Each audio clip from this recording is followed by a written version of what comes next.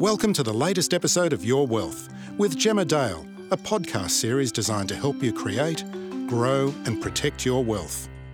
Hi and welcome to this episode of Your Wealth. I'm Gemma Dale, NABTrade's Director of SMSF and Investor Behaviour.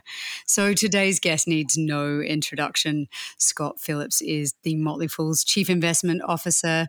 He is by far our most popular guest, and many of you have listened to his podcasts and recordings with us, but also the ones he does in person. He's joining us today for a sort of New Year's special edition to help you start the year off right. Scott, thanks so much for joining me. Gemma, g'day. Thank you for having me. It's great to be back. It's much fun, this one. I'm really looking forward to it because we had a conversation while we were preparing, which is, look at us preparing.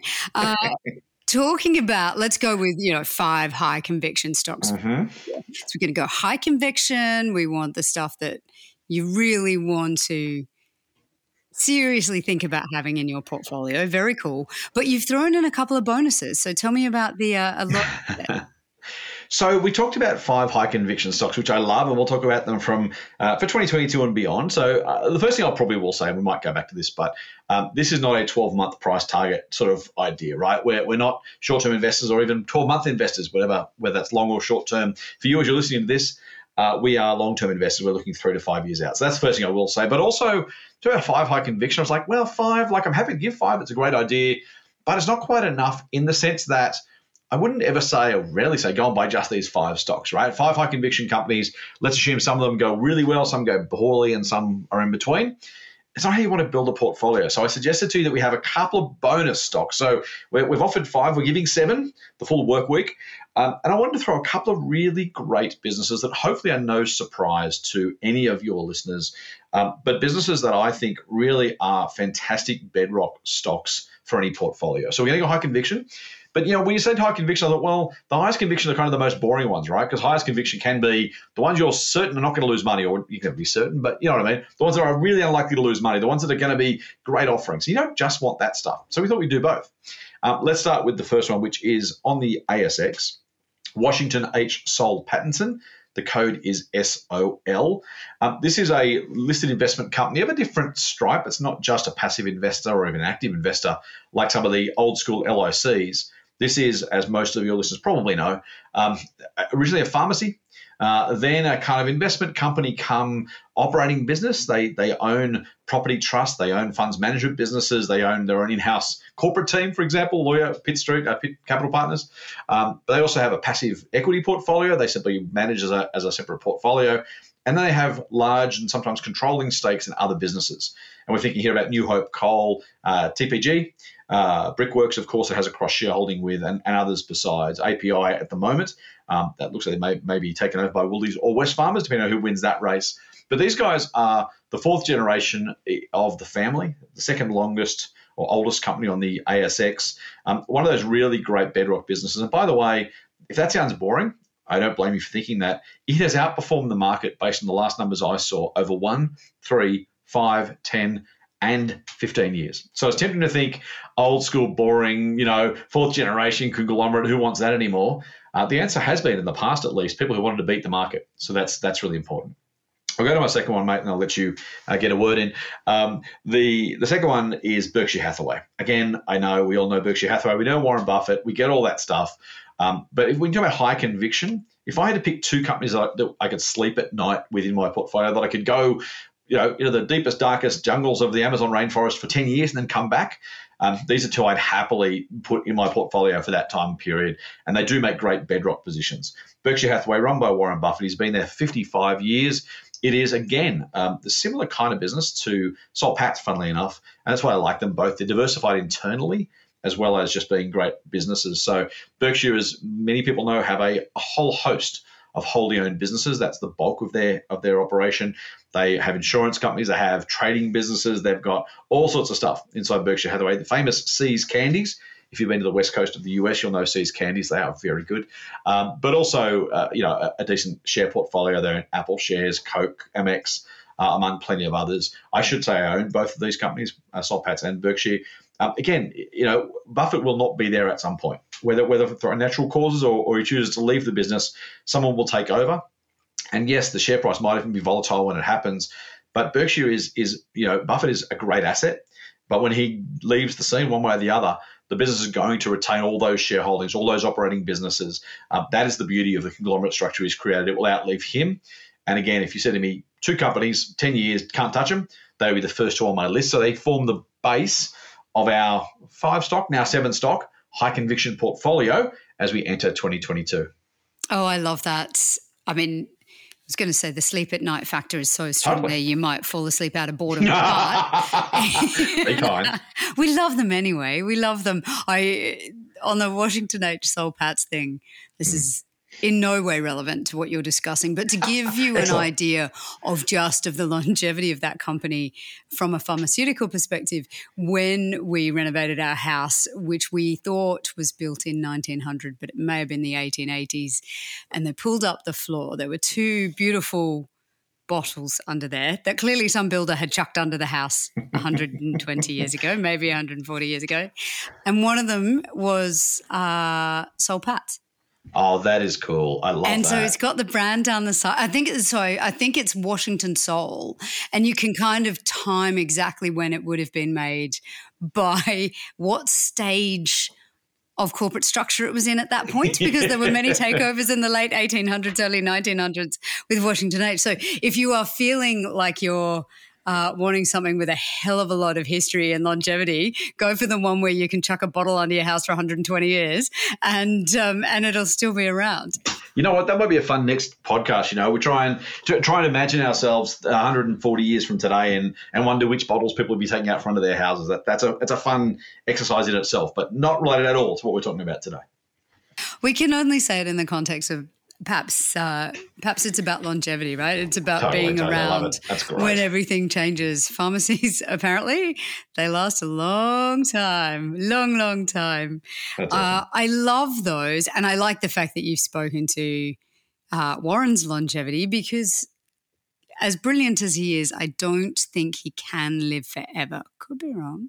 Seems unlikely. If anyone could, it should be him, but you're probably right. Well, he eats absolute rubbish from what I can gather. Doesn't he talk about having a hot dog every day? Oh, yeah, hamburger and Coke, absolutely. Yeah, it doesn't seem to have done him any harm at all. He's certainly outlived the average American.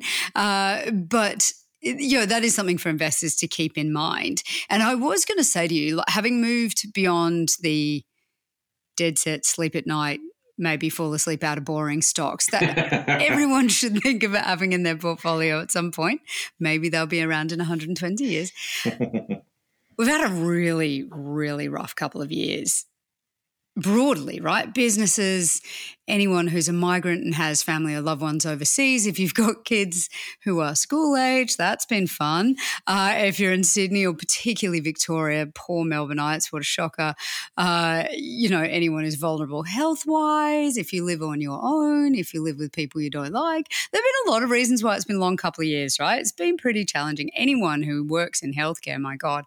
So really tough, but the group of people who've had an absolutely delightful couple of years are investors. It's been amazing how well investors have done over the last at least 18 months, really, since the market bounced back.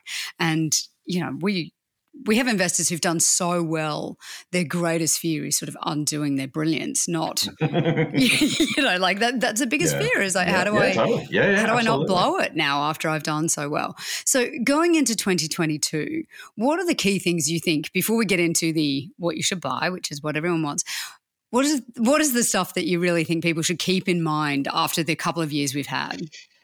Oh, man, that's such a great question, Gemma, and I could talk for 40 minutes, but I won't. The first thing is, as you were talking, I pull up a chart of the ASX 200 over the last 5 years, just for pure context. And it's worth remembering that even if you only bought all your shares on the very peak of the market pre-COVID, you've still made money. So, a lot of people want to compare the peak of this to the peak of that and say, well, the shares gone nowhere since this last peak. And that can be true, right? And it's not up a lot. It's up by, almost 200 points. So, 3%, something like that, which is not spectacular rate amongst 2 years. So I'm not, and that's, by the way, excluding dividends. So it's probably close to 6 or 7%, including dividends, which is pretty good, by the way. Not great, not market average, but not terrible. And that's if you only put every single dollar in the market at that point. Most of us, hopefully, all of your listeners, if not but at least most, will be adding money regularly to the market, whether it's new money being saved, whether it's dividends being reinvested, whatever it is. So while we look at the top and say we're up 3% from the peak, unless you were and excuse the language, the unluckiest bastard in the world who happened to invest all of his or her money on exactly that day, everybody else bought shares at a cheaper price. And so if you think about that, the shares you bought before the peak, the shares you bought since the peak, the shares you bought in the 18 months and in the next 18 months and the next 18 years, hopefully, you will be dollar cost averaging into the market. And so while it's tempting to look only at those gains, and I'm not, from peak to now, and say, well, it hasn't been much, you're absolutely right, except that's not the point. The point is, when you've invested that money in the months and years before that, in the months and years after that, you've made a very, very significant amount of money. So that's the first thing, is don't be fooled by that whole idea of like the since the last peak language. Second thing I'd say is do yourself a favor and just open your browser and pull up the ASX 200 over the last 5 years, 10 years, 20 years, whatever it is. And what you'll notice as you go from 1 to 3 to 5 to 10 to max, probably maximum on whatever website you're using, you'll see that a lot of the stuff that looked really, really volatile in the 1 year goes away slowly over 3, then even more slowly over 5, then eventually you can't see it when you go to that max chart. And the reminder there is that volatility is ever present. And if you've done really well in the last 8 months, I've had some of our podcast listeners who've said, I've done really well. I started investing in March 2020. I'm like, oh man, talk about luck. If the unluckiest guy or girl in the world was supposed to have invested on the 19th of February of 2020, if you had invested a month later, 2 months later, 3 months later, all you've seen is just the amazing power of compounding from a rebound, from a crash. And remember that that's not also the usual way of things. There is going to be volatility. There will be entire years, maybe even 2 years straight, when you lose money. And that sucks.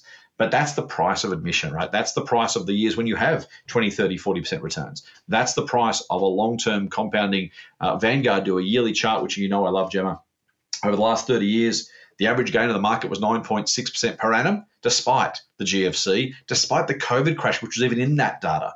And yet the market still did 9.6% per annum, which, if you're not super excited about that, let me put that in dollars. That turned $10,000 in 1991 into $160,000 30 years later. That's a 16-time return in 30 years. Now, we should always say the future is not necessarily like the past, but that track record is about average for as many decades as you want to go back.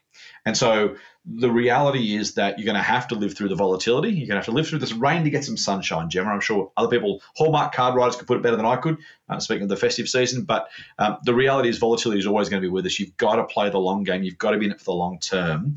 And just remember, if you've had some really good wins recently, congratulations. I hate to break it to you, but here's the tough love bit. It wasn't you, it was them. It was the market, right? When someone says, it's not me, it's you, they mean it. In this case, it is you. It is not you, it's me, it's the market. The market has been great and fantastic, and good on you for investing, good on you for staying through it, good on you for putting some money to work and getting those gains. As you say, Gemma, there is no way to save yourself from future volatility. You can just prepare for it, be prepared to live through it, and be confident in what is my belief, that the long term will be an attractive result, just as the past has been, if you give it time to do its thing. I love all of that. And I think when we were speaking last, I was saying freakishly, and it was absolutely freakishly, I picked the absolute low of the market. I also reckon I picked the peak of the market. Like, if you've been doing this for any period of time, more than the last 18 months, you've done some incredibly stupid things along with some incredibly brilliant things. And I think perhaps it's just incredibly challenging for anyone who started recently to accept that you're going to have some losses because they haven't had any yet. They've done so well. And I mean, amazing, right? Hats off to every person who had the courage to put their money on the line last year. I think it's amazing and I'm thrilled about it, right? So I'm absolutely not mocking you at all. That is amazing. Well done. Just, you're going to have some losses sometime. It's going to suck and you feel like an idiot.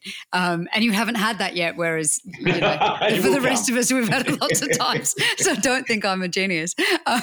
You just, timing matters, but the time in the market, as we say, it's boring, but it's true. Got to be in there for a while. So let's say you're here now, right? And you may have been the luckiest bastard in the world last year. some courage, some luck, or you may not have invested yet, right? And now is your first foray into markets, and now you're doubly fearful because you know the market's been on a stellar run, right? So terrifying time to start because you don't want to be the idiot who loses everything. What are you thinking? So it goes both ways, Gemma. And humans aren't designed to invest. Like that's the reality is we have to combat every part of our evolutionary DNA that says when the lion roars, run like hell, don't stop around and wait and see. And we extrapolate, right? We've learned if you had to consciously make every single decision in your day, from the minute you woke up to the minute you went to bed, you would be mentally and physically exhausted. So we rely on these heuristics. We rely on these rules of thumb. We rely on the experience. We kind of extrapolate that and say, okay, well, I know my toothbrush is probably in the top drawer and I brush my teeth with my left hand. This is what I do. And, you don't have to think about it. You kind of get used to it. Your muscle memory takes over, all that kind of good stuff.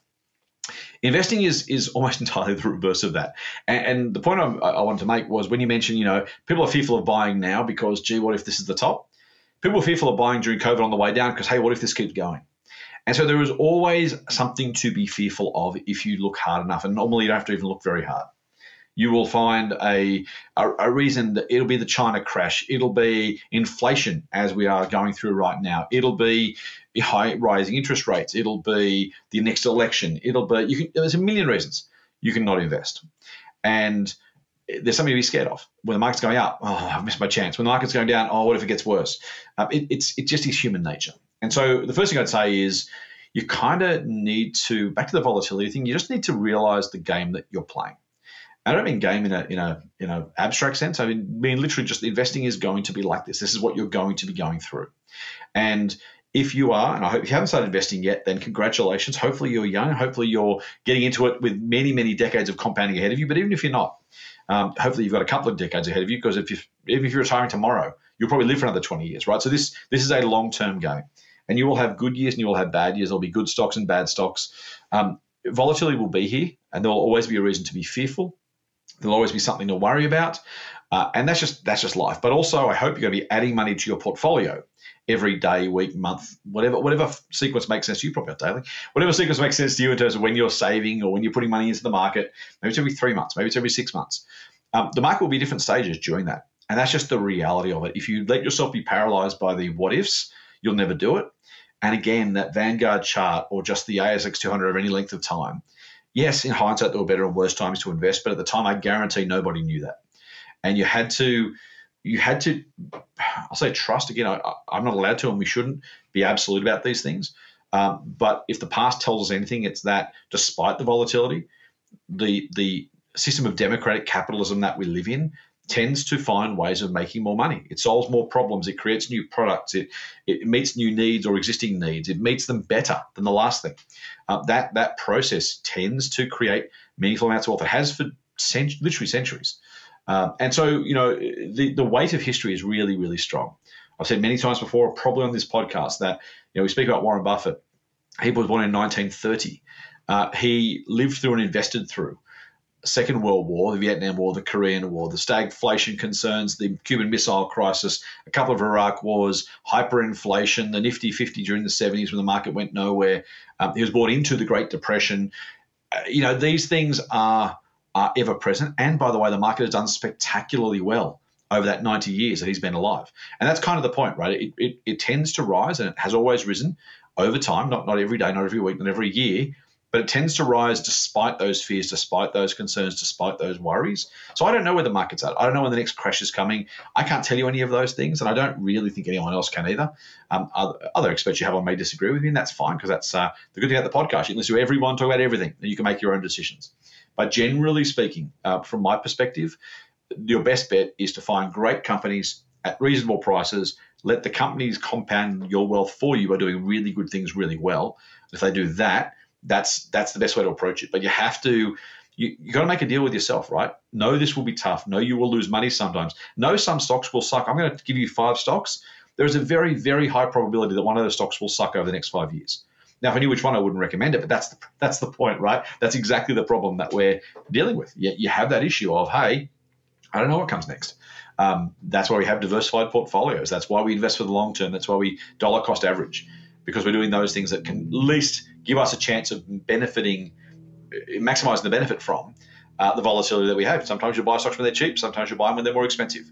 That's just the way things go. But if you look back at Woolies or CSL or Commonwealth Bank or Fortescue or pick your company, the successful ones Afterpay since listing, the best businesses find ways of being better than the competition, and that will grow your wealth. And you know what? If you overpaid for Woolies and you paid $3 rather than $2, at $35, you probably really don't care. Yes, we'd all like it cheaper, but the bigger question wasn't, did I pay too much? It was, did I buy the right company? Did I hold it for long enough? Did I let time do its thing? I love all of that. And I think it's super helpful for people who are about to get started, because clearly every time is a terrifying time to start. But if you feel like you've missed the run, then it's really depressing. And I'm going to keep coming back to Washington H. I've kind of got it in my mind now, but I keep going, whatever was in that bottle under my house is almost definitely not a legitimate pharmaceutical treatment anymore. It could have been anything, couldn't it? It could have been anything. Yeah. They used to sell, if you read the stories about Listerine and what it was originally used for, like they used it as a hair treatment, and they used it for all sorts of things. And then eventually went, you know what, this is not bad as a mouthwash. And there's a lot of examples like that from pharmaceuticals. There's also, God, this is completely left of center. There's a book called Blitzed, if you want to read something kind of extraordinary about how the big German pharmaceutical manufacturers started in drugs, very clearly illicit drugs now. They were not illicit back then, and then sold them to the Nazis. Anyway, that is not super relevant to this conversation, except to the extent that you go, the reason that the market continues to grow is we keep coming up with better and cooler stuff and better ways of living our lives, and people are happy to pay for that.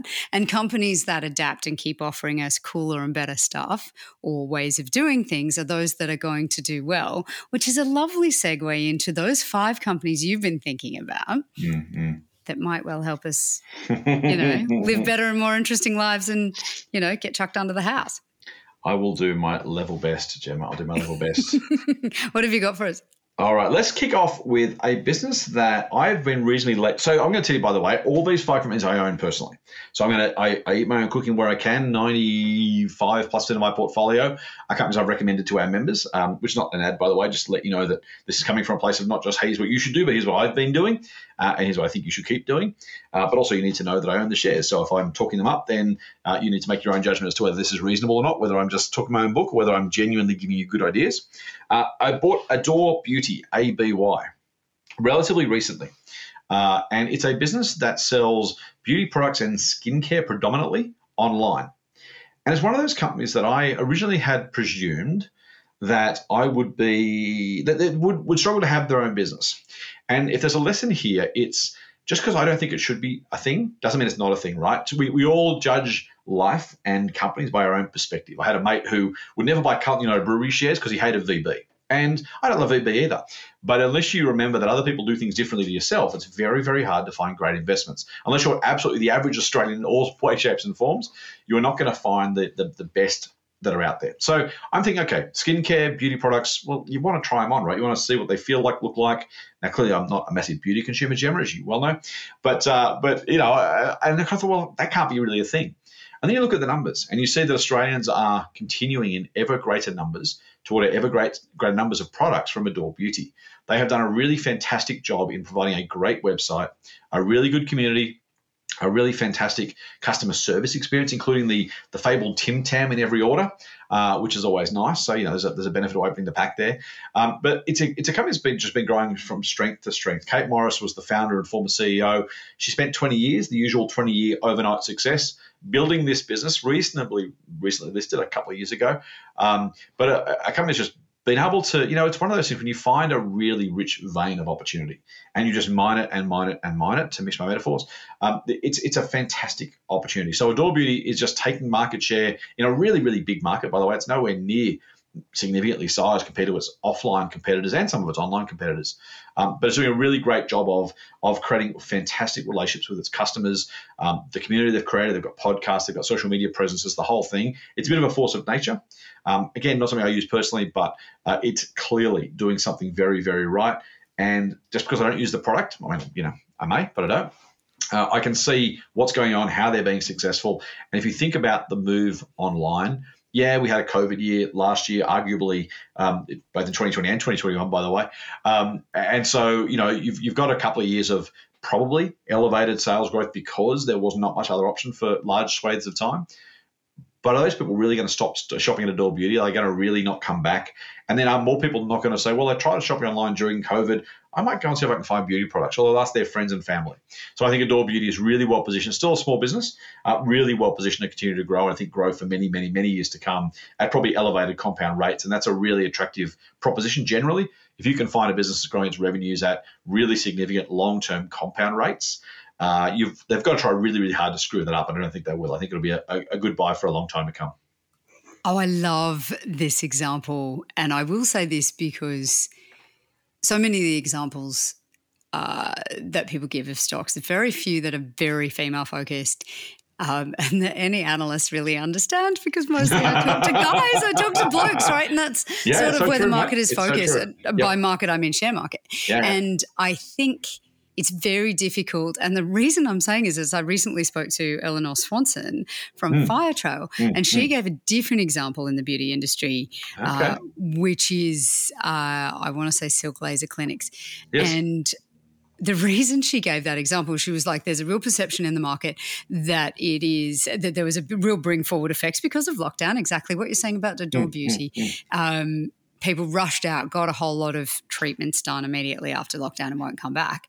Right. And she and I both were like, are you kidding? Like, once you're in that market, you are in. We came up with, after the podcast finished recording, this idea of beauty as a service. You can sell SaaS, beauty as a service, as an ongoing commitment. It is subscription-based, whether they call it that or not, because the likelihood of someone who uses certain types of products and particularly certain types of services, because she was talking about injectables and laser treatment and so on, it doesn't stop.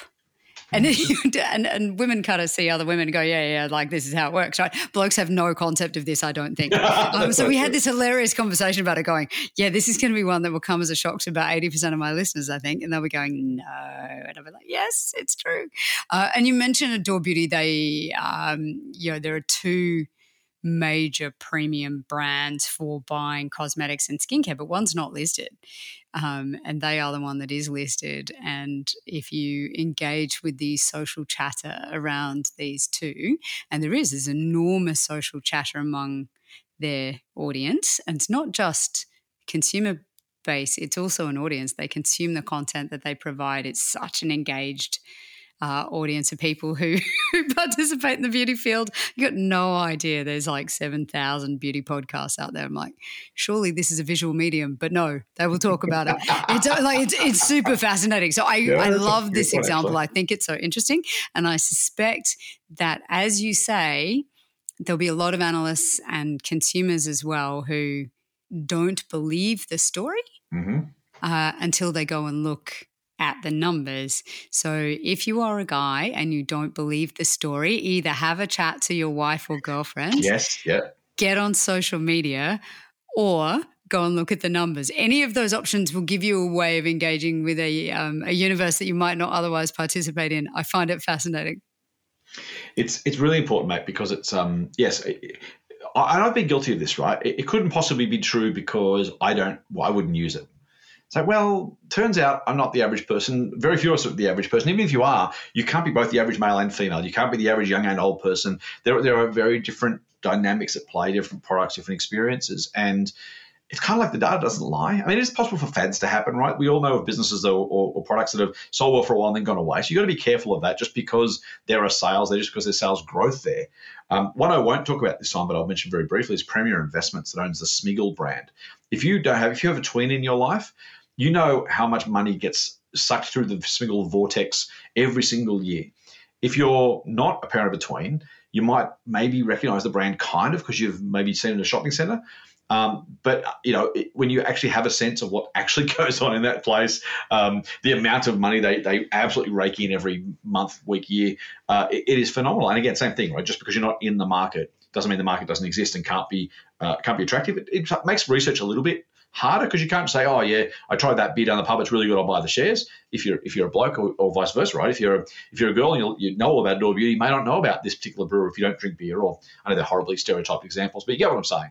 It's worth just thinking about just other people's experiences, and there are real categories just because you don't partake in them. I love that. Yeah, Smiggle's such a good example. I'm in the space of tweens, and so God knows we put some money into Smiggle. And the one that for me that was a nasty shock was F1, like Formula One. My husband's into Formula One, and when I first met him, and he would be, his eyes hanging out of his head because he hadn't slept between midnight and 4 a.m. because the race got stopped by rain or something. And I remember being like, there's literally cars going around in a circle. That's all it is. And like someone might win or lose the race because they popped a tire. Like, what a stupid sport. Like, how is this a sport? I've never heard of anything so ridiculous. Anyway, now I really like Formula One, and I've watched all the stupid programs on Netflix and everything else, but it was a great example of something that is outside your sphere and looks insane to a bystander, but once you're in it, suddenly makes sense. So tell me what else. Is it going to be another left field one? This one's, left field in the sense that it's a company that everyone hates right now. And it's going to be, I own shares and have for quite a while. It's Kogan.com. KGN is the code. It has been a whipping boy since the very, very day that the COVID vaccine was approved in the US back in November of 2020. And ever since then, people went, oh no, we thought you'd come with, and this is the weird thing, right? So think about share markets, and the market is weird. Quick tangent before I get back to Kogan. The Friday afternoon, shares were about $28, something like that. The vaccine was announced as being approved on the Sunday. The shares fell 30% the following week. Now, I don't know anybody who thought we will never go back to the shops, or they'll never find a solution or a vaccine for COVID, or we won't find a way to live with this thing. For 30% of the value of a company to be wiped off based on an announcement that we all kind of expected was coming anyway, or we'd find a way to live with COVID one way or the other, I just thought it was extraordinary. The seeming unquestioned faith on the Friday, and then by the following Friday, when the shares have fallen by a third, the seeming sense of, oh, no, online's over. It just really reminds you that the market kind of can be really, really binary sometimes. And I think maybe they were overpriced to start with, maybe they're too cheap at the end of the week, maybe both are true. But the sheer fall, to imagine that 30% of Kogan, remember the value of a share is the sum total of all of its future cash flows, right? I won't get in the algebra because no one wants that in a podcast. You're a beauty side in a podcast, try explaining algebra. You kind of work through that. So, well, hang on, is it really likely that on Friday, the full value of all of Kogan's future earnings, yes, discounted for time, were 30% higher than the following Friday? It beggars belief. So volatility happens. Since then, the shares have been almost on a continual downward slide from 28 through to 20 now at, I don't know, recently $8 odd, $9, something like that. By the way, I don't check share prices daily. For someone who does this for a job, I have no idea what the Kogan share price is, even on date of recording, let alone whatever time this comes out. So I don't really care that much because I'm looking for good businesses holding for the long term. But it's been a whipping boy for every possible concern or worry. Management concerns, profitability concerns, online commerce concerns, all that stuff. Here's the thing, though, despite all of that, and a little bit like Adore, this might not be e-commerce stocks, by the way, a little bit like Adore, Kogan's been growing top-line sales at 20-30% per annum for years and years. And the challenge for Kogan, the challenge for shareholders right now is, even at the current share price, if it can keep growing those sales at even a moderately similar rate for a small to medium amount of time, these shares, in my view, are cheap. If it's possible that Kogan never finds a way to make money out of this, and they end up with what they call profitless prosperity. Maybe they sell billions of dollars of products and never make $1 in profit. That's possible, right? It's very, very unlikely. So if you can keep growing at 20, 25, 30% per year, and if you don't think it's possible, Amazon's done that for 25 years straight. So unless that stops in a hurry, and when profit normalizes, they had a big. Again, I won't get the arcane accounting, but they had some big one-off costs in the last set of results that makes profit look worse than it otherwise might have. So you normalize for that. Then you extrapolate out a few years. Say, well, hang on, if it grows at 20% a year for the next 5, 6, 7 years, and profitability can rise to 4, 5, 7, 8% of sales, you've only got to do the maths to see how tremendously cheap Kogan is right now. So again, those things aren't absolute and they're not guaranteed. There are a range of outcomes in which case Kogan goes broke because it never makes a profit, or sales fall 5% this year and never grow again. Of course, there are those possible outcomes, but it's really, really unlikely. If you see a business with that sort of sales momentum, it's very unlikely it'll stop anytime soon. If it does, it'll slowly decline, which you've got plenty of notice for. And even if it does, it goes from 25 to 23 to 19 to 15 to 16 to 12 over extended periods of time. The compound value of that sales growth is just still phenomenal. So I really, and I've looked really hard for the bear case on Kogan, other than a bit of we don't like Russell and Kogan selling shares, or we think management's paid too much, or gee, they wasted some money on warehousing last year. I can't see a really strong case for the end of that growth. And if they can continue to grow, I think this is a really, really cheap stock. And again, I own shares, as I will for all of the companies I talk about today. But I don't understand the market's pessimism at all. I think this is likely to be a very decent winner over the long term. Yeah, that's a really interesting one. I'm just going back to Adore Beauty because I feel like I need to put in snippets for people who don't know anything about this. So one of the concerns with Kogan is the inventory overhang. They've got too much stuff that they can't sell at the moment. But given that they're somewhat in the discount end of the market and they can sell things at a discount, what many people may not be aware of with Adore is premium beauty does not discount. They just don't. So they might give you a few extra little freebie bits and bobs, but they don't discount. That's not a thing in beauty. So your margins are insane compared to other types of product.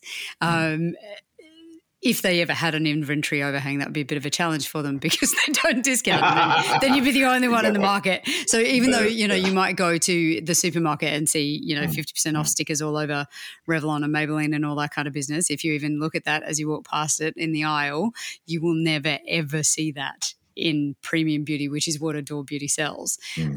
Different for Kogan. Very different. Yes, exactly. Very different from Kogan. Yeah, that's right. That's right. And Kogan lives in the it's the Big W and Kmart of online retail. It is literally the whole, go and grab a bargain. It looks cheap. It is cheap. Buy it. I have, I think, 2 Kogan TVs and a Kogan heater, and they're perfectly fine, right? I could have paid $2,000 for a Sony TV. I paid $600 for a Kogan one instead. It's perfectly fine. If I see them side by side, you know what? The Sony one actually looks better because it's newer technology, and that's fine. And people will still buy this. If you're again, this is one of those things about, some people will say, I'd never buy something for Kogan. It's like, that's okay.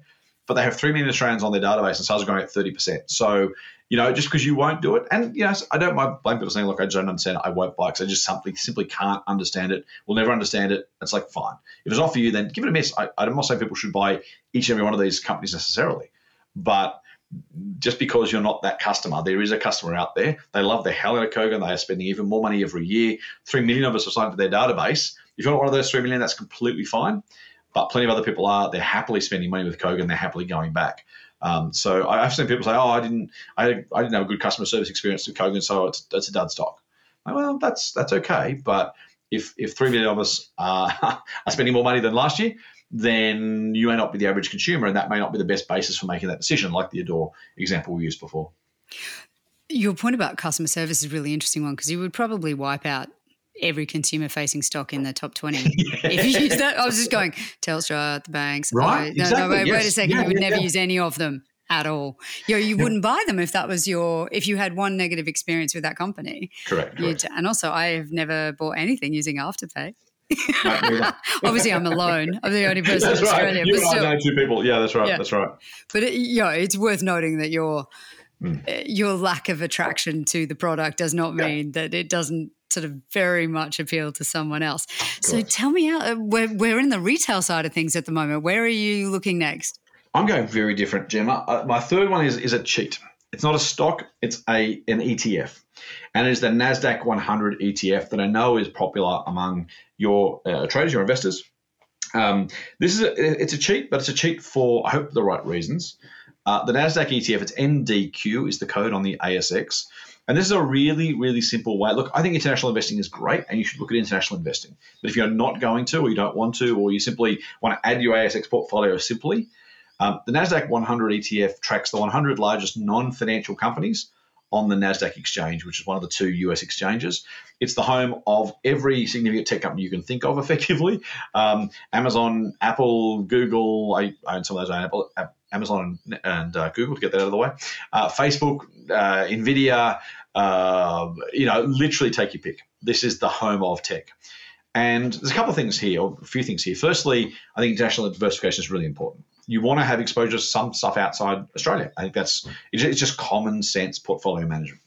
I think you also want to have currency diversification, and you probably want to have industry diversification. And while we have some decent tech companies here in Australia, they tend to be pretty niche. We've got about 84,000 buy now, pay later companies, last I checked, and a couple of medical device companies and a couple other bits and pieces.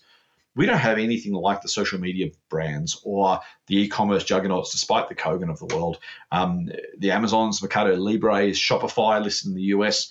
I own shares in those 2 companies as well. Apologies for doing this, by the way, mention that every time, but I'd rather over-disclose than under, so I want our listeners to know what I own and why I'm talking about them.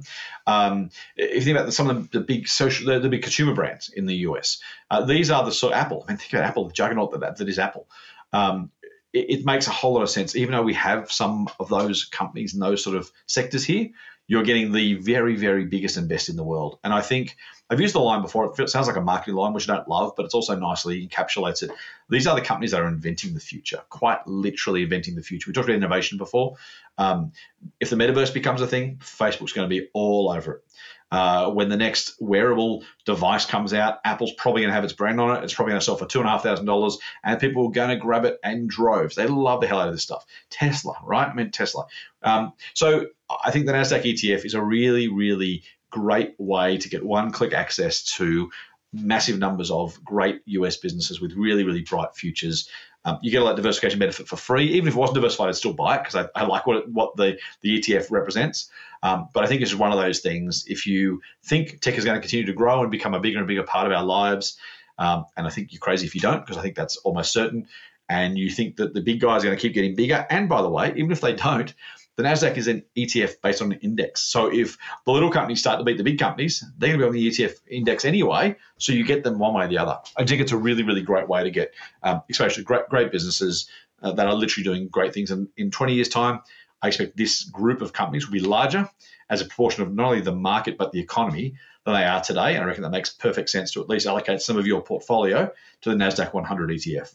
Oh, such a good idea. And the reason that I'm endorsing this pretty strongly is you have suggested that our guys might already own this, but they own it much less than you might imagine. Okay. So possibly the most... Get out there, people. Yeah, the piece of data that I give people that shocks them most is the most bought ETF on NabTrade is ASX 200. And then the next most bought is ASX 200. And then the next most bought is ASX 200. And then it may be S&P 500. And then it might be sort of some obscure crypto thing. But there's not a really strong appetite in ETFs for international and for something specific like the NASDAQ. It is much less prevalent than people anticipate. And I get questioned by journalists all the time, like, that can't be right. And I'm like, look, I've got the numbers. Pretty sure they're correct. It just... there's a really strong desire for people to build their wealth on the ASX, and they are still taking some time to go offshore. Although I will say Tesla is now between number 11 and number 15, depending on the day, in our most held stocks. So that one's nobody's business, but the broader index and the companies in it are not bought and held as much as you would imagine. So there you go. Think about it, people. I really would. And it's, because it's a one-click thing too, by the way. So even if you don't know which companies you want, I don't think it takes too much imagination to believe that the combinations of the companies I've just mentioned are likely to be pretty dominant in 5, 10, 15, 20 years' time. Yeah, I think everyone understands that. And maybe it takes the anxiety out of choosing one. Right? Yeah, absolutely. Just choose all of them. Yep. Choose all of them. Ready-made portfolio of the best tech companies in the world. Yeah, absolutely. Done. Problem solved. Tell me about number 4. Number 4 is an unusual one and very much a big difference from what I just talked about. We're going all over the place now. I'm going to an insurance company. How exciting is that? But it's actually a specific type of company. It's a health insurer, and the company is NIB.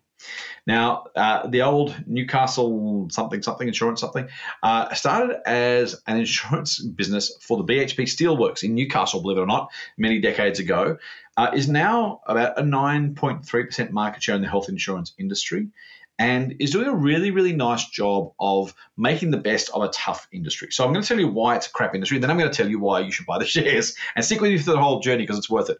I apologize if I said the word I shouldn't say. We can edit that out later.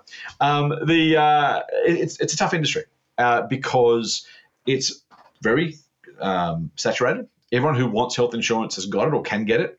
So you're not going to get a lot of growth in policies. Maybe around the edges you get a bit of growth with population. Maybe a couple of people say, well, I'd like to choose my own doctor. So you get a bit of growth there, but it's not much growth. On top of that, the health minister gets to decide how much of a policy premium increase you can pass on as an insurer. And they get to decide that because that's the condition of the government effectively co-funding the premium. You'll know that the government kicks in, I think it's 30% of the health insurance premium. And basically as a condition, they get to set how much the insurers can charge. So you've got a situation where the policy numbers aren't growing quickly. The health minister has every incentive to not pass on big increases because they've got to stand up there every year and say, I have approved NIB or Medibank or HCF to pass on a 3.8% price increase. And every year someone says, but inflation's only 1%. And then we have that conversation about, who's profiteering and why the health minister's approving it. So if you're the health minister, it's the thing you really don't want to do. So that's going to keep premiums down, which makes it a tough industry to make money in. NIB has done a really, really, really fantastic job of marketing itself as an option for particularly younger people, but people in general, and has taken market share almost every single year, slowly but steadily, just little nibbles of market share, getting bigger and bigger and bigger over time. And that's been great for its local business. It's a profitable insurance business. They do a really good job of it. So they are making the best of a tough category.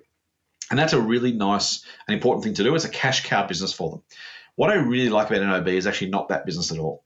It's the fact that Mark Fitzgibbon, who I think is the most underrated CEO on the ASX, not necessarily the best, but the most underrated CEO on the ASX, has basically said, you know what, we're going to make a lot of cash out of this insurance business. But when we do, let's not plow it back into more Australian health insurance because we know this is a tough industry to be in. We'll grow where we can, but we'll go and put that money into other things. And those other things so far have been things like, and this is it's a terrible time to be talking about it, but things like they bought a New Zealand insurer. They provide health insurance for incoming workers on working holiday visas or just simply 457 visas and the like. They provide health insurance for incoming students who come to study in Australia. And they started or bought a travel insurance business. Now, those last three have not been great businesses in 2020 and 2021 because not a lot of people have been crossing borders. But as that business continues to grow, as the world starts to get back to normal and eventually gets back to completely normal and then grows from there, these are really great small businesses that have got lots of growth potential. They're not regulated when it comes to the premiums they can charge. So they actually get to basically take regulated return money, profits, and redeploy those into less regulated or unregulated areas where they can actually make more money for the policies they sell. And so it's a really, really smart way of utilizing a cash cow operation, turning that money into putting it to a better use and continuing to grow. They continue to take little bets. They're doing white label insurance. They power Qantas Health Insurance, for example, and I think it's Suncorp's Health Insurance. They will continue to try. They tried medical tourism for a while. It died, so they closed down. They're going to start something else. They're making there's lots of little bets to try and find ways of growing their business. They're going to digital health insurance. Mark Fitzgibbon recently talked about the fact they're going to launch a membership program that actually has no insurance at all. It's a health program for people who want to improve their health, but actually it doesn't actually offer an insurance option. It's literally just that bit of software, that kit or that app that helps people look after their health better.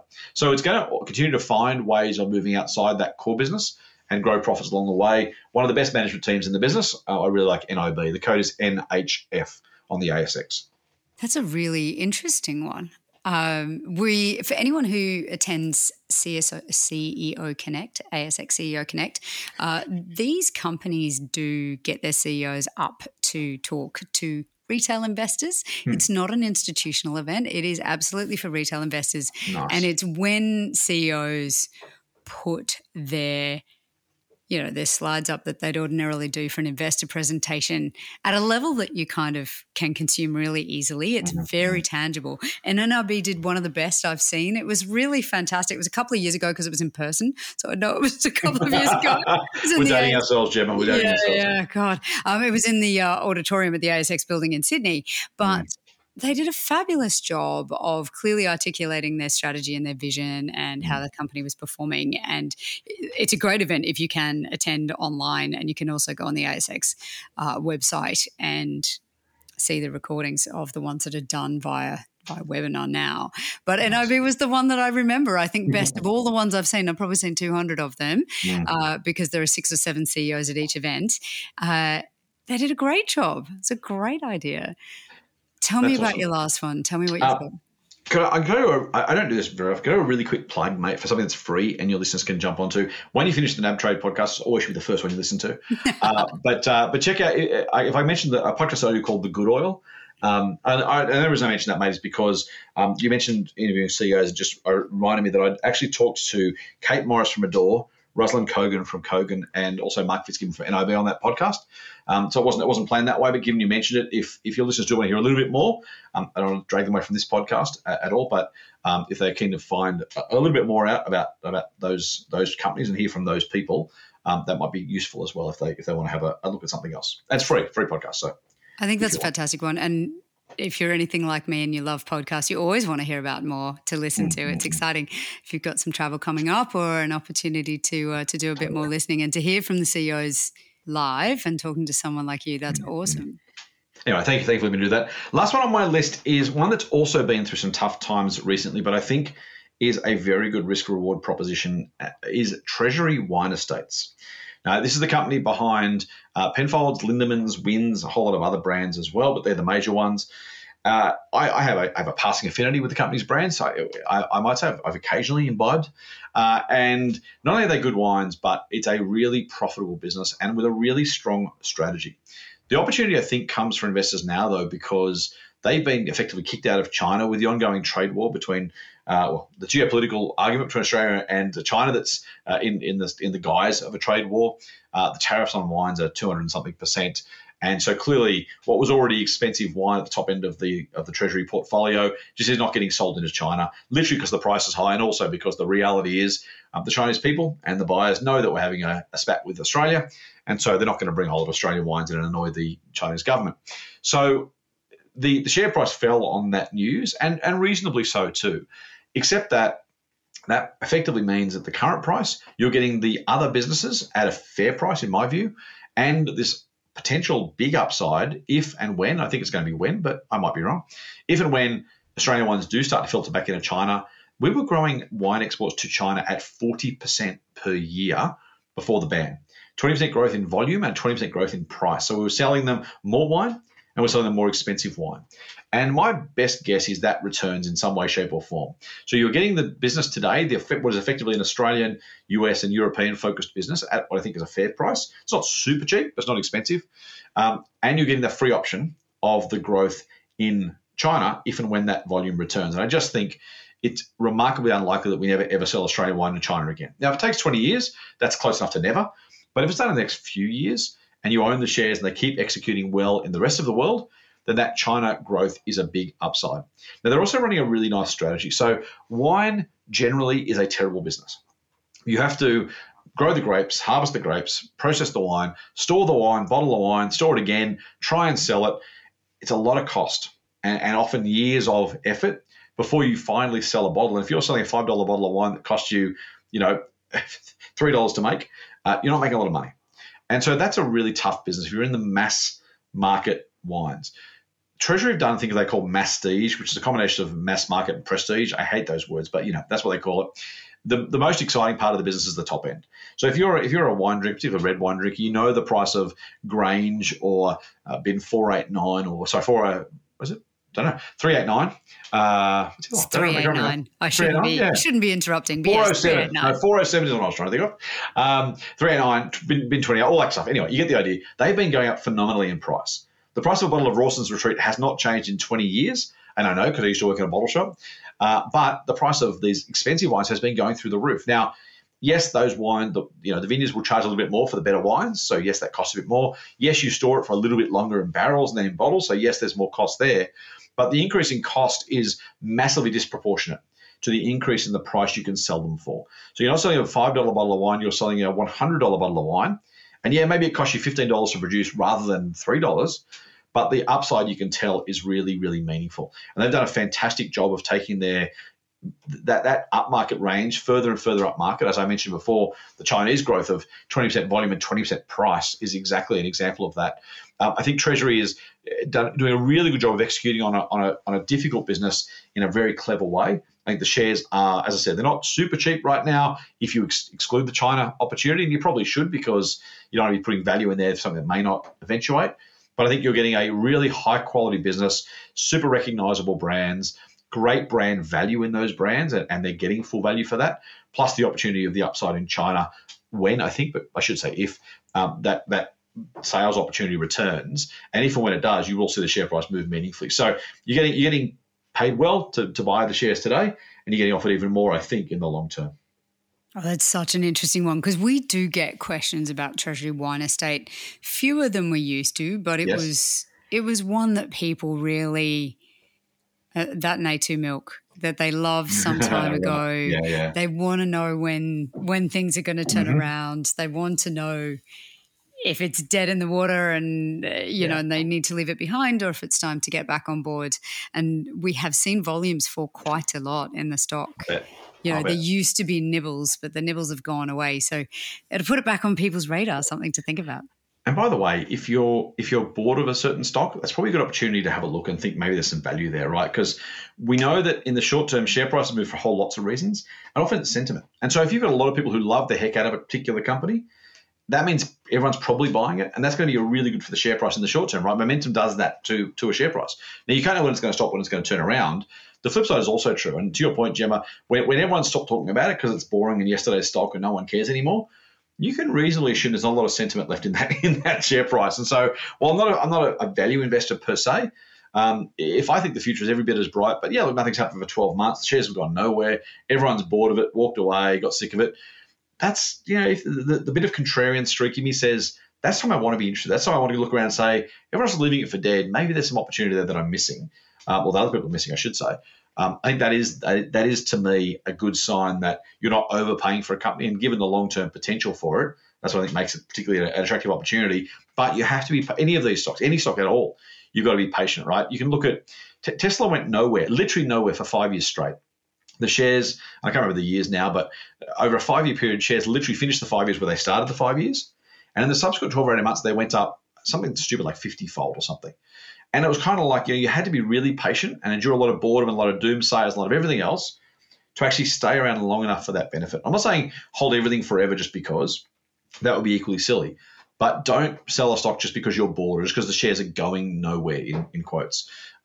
If the value is there, if the business is attractive enough, again, check out the Tesla share price chart if you don't believe me. Even Amazon went nowhere for, I think I looked at a 5 year chart, and for 24 or 28 months of that period, they went nowhere. But they had two really significant moves. And if you try to time your purchase, maybe you got it right, maybe you got it wrong. If you just sat there and went, that's going nowhere, but I like the business, I like the long-term potential, you were rewarded just by hanging around. And that's often the case if you buy quality companies.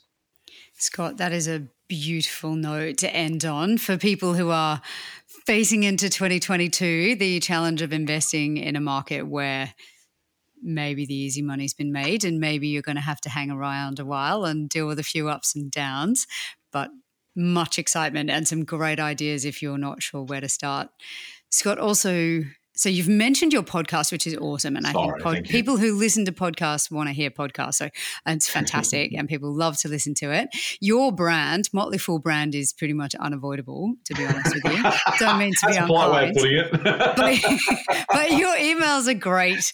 You put out some awesome content. I was going to mention the podcast, but you do video stuff and all sorts of other things. Where do people find you? You can find me on all the socials. On Twitter and Instagram, I'm TMF, which is the Motley Fool, TMF Scott P. I'm on Facebook at facebook.com/Scott Phillips Money. The Motley Fool has corporate accounts as well. Our YouTube channel is the Motley Fool Australia. So just go to YouTube and type in the Motley Fool Australia. You can find it there. All over the place, media appearances and bits and pieces as well, as do you, Gemma. I'm privileged to follow you around on some of these things and share some of the same space you do. But yeah, as you say, hard to miss, but that's probably a good place to start. The joy of it is getting access to the fascinating things that you're saying.